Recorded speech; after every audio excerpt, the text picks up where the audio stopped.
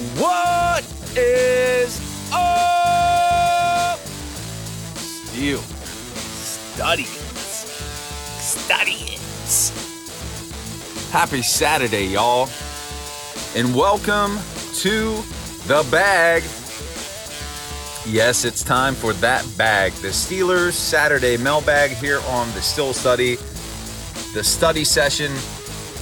I am your grateful and appreciative host here, Jeremy Ritz, saying thank you for your support of the Still Study, for listening, reading, and sharing my work with your family and friends. It truly does mean the world to me. So thank you for that. My gratitude to you. Today is the day where I get your questions, comments, feedback on the show. And I got a lot to cover today. A lot of comments that I'm going to get on here. And just want to thank you for reaching out and making this show possible. This is an easy day for me because you generate the content. I just respond to it. We can connect one of three ways for you to be part of the show. You can comment directly on the articles on the website. You can hit me up via email at thestillstudy@gmail.com. I'll be honest with you. Email is the least utilized way to connect. It's interesting. It's Twitter and just commenting on the articles is the methods that all of you use to connect with me. It's almost like email's becoming outdated. Just wanted to point that out. But again, you know how to connect with me. Let's make that happen. I'll get you on the show. Would love for you to be part of this. Please also be reminded of the podcast that I do with Jim Wexel over on his site, The Still City Insider. Our podcast is called The Still City Insider Podcast. Jim and I will be recording next week. Looks like we're going to have a full panel of draft experts and Steelers writers on that show, getting ready for the first round of the draft kicking off on Thursday. You don't want to miss it. Check it out. Let's do it. So let's get into the comments this week. The first one. So my dad is probably my most loyal listener, and I haven't given him any love on the Steelers Saturday mailbag. So we're going to go to his comment first this week. So Dad, giving you a shout out here today. You're the number one Still Study fan, the number one loyal listener here. So this is from an episode from earlier this week when I was talking about the Miles Boykin signing. So Dad writes, loved Boykin pickup. Steelers will coach up way better than the Ratbirds. As far as position picks, defensive line, running back, tight end, in terms of the positions that the Steelers are not going to draft. Because I did discuss that on an earlier episode this week. So Dad, thank you so much for the comment. I like the Boykin pickup as well. If you'll remember back to 2019, the Steelers were very interested in Boykin. They brought him in for a pre-draft visit. The dude lit it up in terms of his athleticism as far as testing at the combine. His relative athletic score, his spark score, I can't remember which one it was, but it was out of this world. He's a phenomenal talent. He didn't have a very productive career in Baltimore, but we know the track record of the Steelers' work with wide receivers. We'll have to see what they are able to do with a player like Boykin. But I'd have to agree. I like the addition here. The team was in need to add another receiver to the room. They did that with Boykin. He doesn't have a ton of experience, but I like the thought of what he is able to bring because he does have that vertical element, being that he has speed. So we'll have to see how that plays out. But Dad, thanks for the comment. Next up, I have Gino. This is a comment directly on the website. This is after my mock draft 5.0. Gino writes, not bad, Jeremy, but why wait until round 6 to land a defensive lineman? Position of need, uncertainty. They better jump at any opportunity of getting defensive linemen, Wyatt or Jones, in round 1 or 2. Also, love your Sky Moore pick in round 2. Good chance he won't be there. And Cross in round 3. Not in love with grabbing a QB in round 1 unless it's Willis. No Willis, no drafted QB. In Mitch, we trust. Too many other holes. I like the fact that your mock lists 2 wide receivers, but I see them getting those 2 in rounds 2 or 4 or 6, depending on cornerback selection. Really like a guy like Kobe Bryant in round 4. Gino, very thoughtful comment here. A lot to unpack. I appreciate your comment. I appreciate you reading. I appreciate you supporting. So, Gino, my gratitude and love to you, man. So, defensive line. Here's my take on the defensive line. A lot of people are talking about the need to draft early at the position this year. I get it. Cameron Hayward is getting up in age. The uncertainty surrounding Stephon Tuitt, the age of Tyson Alualu, I understand. However, I feel like you can draft a guy later this year to develop. Think of all the younger players last year that got experience on this team on the defensive line who are going to be better players this year. So if you already have a deep position, and I'm not saying that it's strong talent at the position, but there's a lot of players to work with there. Alualu is back at the nose position. Now, his health is a question, but I think you can get a year out of him. And the wild card is Stephon Tuitt. We don't know what's going to transpire there, if he will in fact return this season. We don't know yet, but I am counting on him returning. Also, remember Isaiah Loudermilk. He's going to have another year of development. He played admirably in his first season. I think we'll see something solid from him. So I think they can continue to add depth pieces and let some of these guys develop, get as much as you can from Cameron Hayward, Alualu, Tuitt. And then next year would make more sense to pull the trigger. Now, if Davis is there out of Georgia at 20, you have to think long and hard about it because he is so explosive. You could probably get more out of him than just exclusive snaps at the nose. So I wouldn't be averse to that pick. But Gino, I just think maybe it's a year too early to really go all in on defensive line. Sky Moore, it's wishful thinking that he would be there in the second round. I doubt that's going to happen. And after the Miles Boykin signing, I honestly could see them only drafting 1 receiver. Cross in round 3, that seems more likely as time goes on and as they haven't signed a strong safety. If they do draft a guy, he's going to be penciled in as your day 1 starter. In terms of Malik Willis, if it's not Willis, you've indicated here that it's no other QB in Mitch we trust. I can't buy into Mitch that fully. I think you have to have a guy ready to go in the event that he doesn't work out, and I think that's probably the thinking here. They're going to give Trubisky probably at least half of the season to see what he could do, and maybe Rudolph is still around at that point, but then you need to have that rookie to go to if that experiment doesn't work out. But my liking is not limited to Willis. I think there are several other quarterbacks in that top 5 that I've talked about that fit this system and that could do well. So I don't agree with your Willis pick. I understand with his athleticism, his explosiveness, his arm strength, but there are other guys in this draft who can really contribute to this team if they're given the time to develop. And then a cornerback, we'll see what happens. We know their track record in terms of drafting cornerbacks and them actually developing into quality players. They're not very good at it. So even if they do take someone, I'm skeptical about how that could work out. But anyway, Gino, very thoughtful feedback, man. I appreciate you. Please continue to listen and share. And thanks so much for your comment. All right, and the last one we're going to hit today is from my man, Douglas Prosterog, who is a consistent commenter, supporter of the Still Study. I got a lot of love for Douglas. And Douglas, if you're listening, thanks so much, man. I really do appreciate it. I mean that.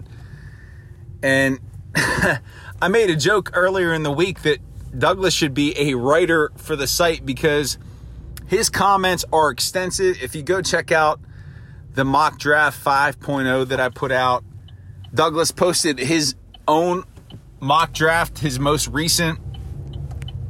A lot of commentary in there. He is a knowledgeable Steelers fan, and I encourage you to go read his comment. I can't possibly cover the entire piece here on the show, but just going to read a part of his comment, and then I'm going to comment on his comment. But again, Douglas, thanks so much, man.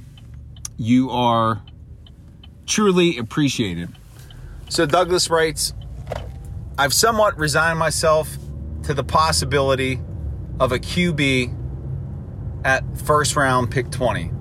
And I would be fine with Howell or Ritter or even Corral. But I'm not taking a QB in the first. In the end, I like this group of QBs, but don't love any of them and don't envision any of them taking the team to a Super Bowl. Just a group of potentially good starters, and you don't take them until the second. I think that overall, many of us have misread this team's search.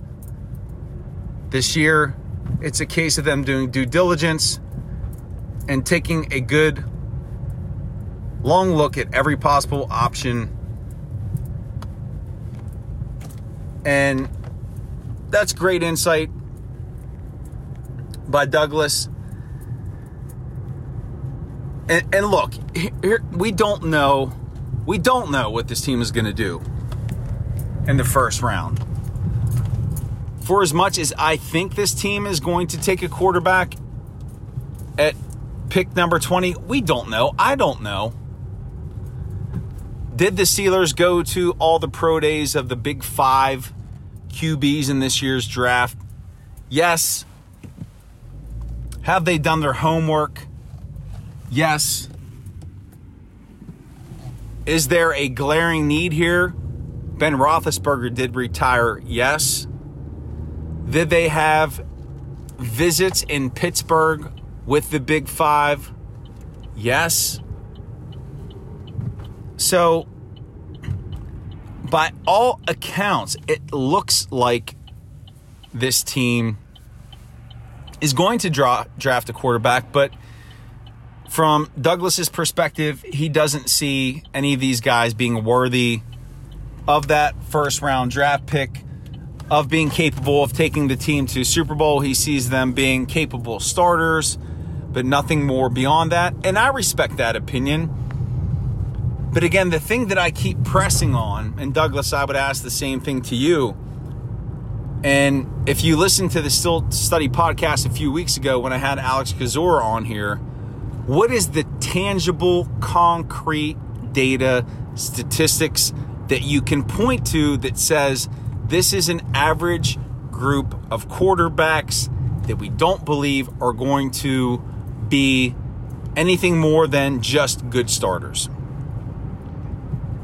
And as much as I have asked that, I still don't have a viable answer that I feel comfortable in standing behind. And I have said this ad nauseum on the show. Drafting quarterbacks is an inexact science, and the NFL is terrible in their assessment of quarterbacks, which makes me believe that it's not just about the player. It's also about the organization that drafts the player, the support, the personnel around the player, the development, how much time they're given to grow before they're a starter. So I think it's more than just you draft a guy and, hey, he's your franchise starter. That's not how it works. You draft a guy, bring them in, they're surrounded by quality players, they're surrounded by quality coaching, they're surrounded by a quality organization, quality ownership, quality support, from the strength and conditioning component of it to the nutritionists to the health supports, mental health, everything, the whole kit and caboodle. And I think we are overlooking that and thinking that you draft a guy and magically he's an elite talent and then he goes on to take over the world. That's not how it works. For all players, regardless if it's a quarterback, if it's a running back, if it's a wide receiver, linebacker, cornerback, safety, they have to be developed by an organization. Sure, some players, despite the organization, could go on and have talented careers. But how many guys, and think of this, who were drafted by just abysmal teams, didn't have the type of career that they could have had they been drafted by a quality organization? I don't think you can overlook that. And you have to take that same mindset to these quarterbacks here. Sure, they haven't been elite over a 4-year period like some quarterbacks who have come in the past, who have been in the draft. They don't have the star power that maybe some of these guys have had in the past, but that doesn't matter. It's more about how the organization can develop the player. And we'll see. And again, for as much as I have said since the Steelers got throttled against Kansas City in the postseason, and we started these offseason conversations, that the Steelers would take a quarterback at pick number 20. I am open-minded to the fact that if a player falls to them that they covet, that they believe can make their entire team better at 20, they'll take them. And I'm okay with that. If it's Davis from Georgia, if it's Kyle Hamilton from Notre Dame, if it's one of these receivers, if it's a cornerback, Sauce Gardner, should he fall, that makes sense. If you get a world-class talent at 20 that's sitting there because they were pushed down the board for whatever reason, and it happens every year, there's always a player that you thought would have gone higher than they did, but they're still sitting there, and you're like, wow. It's going to happen. But at the end of the day, what it's going to come down to is, what do the Steelers value? Whom do they believe in? Who do they see helping the future of this team? And while we don't know it here today on April 23rd, this Saturday, guess what? Next Thursday, we're going to know. So Douglas, thanks, man. Again, I appreciate you so much. I appreciate the full mock that you put out there. Again, there's so much to dig into there. Just commented a little bit on your post, but you can give Douglas a follow on Twitter at Douglas Prosterog. But again, just gratitude to all of you who have commented and support the study. I really do appreciate it. And with that, dearest Studians, on this Saturday, I just want to say thank you so much. Again, I love this opportunity to bring you the study sessions, the Still Study podcast. It means a lot to me that you're a listener, you're a supporter, and I hope you have a great Saturday. Please continue to listen, read, and share with your family and friends. My gratitude to you. And I will see you back here for another edition of the study session. Peace, everyone. Have a great weekend.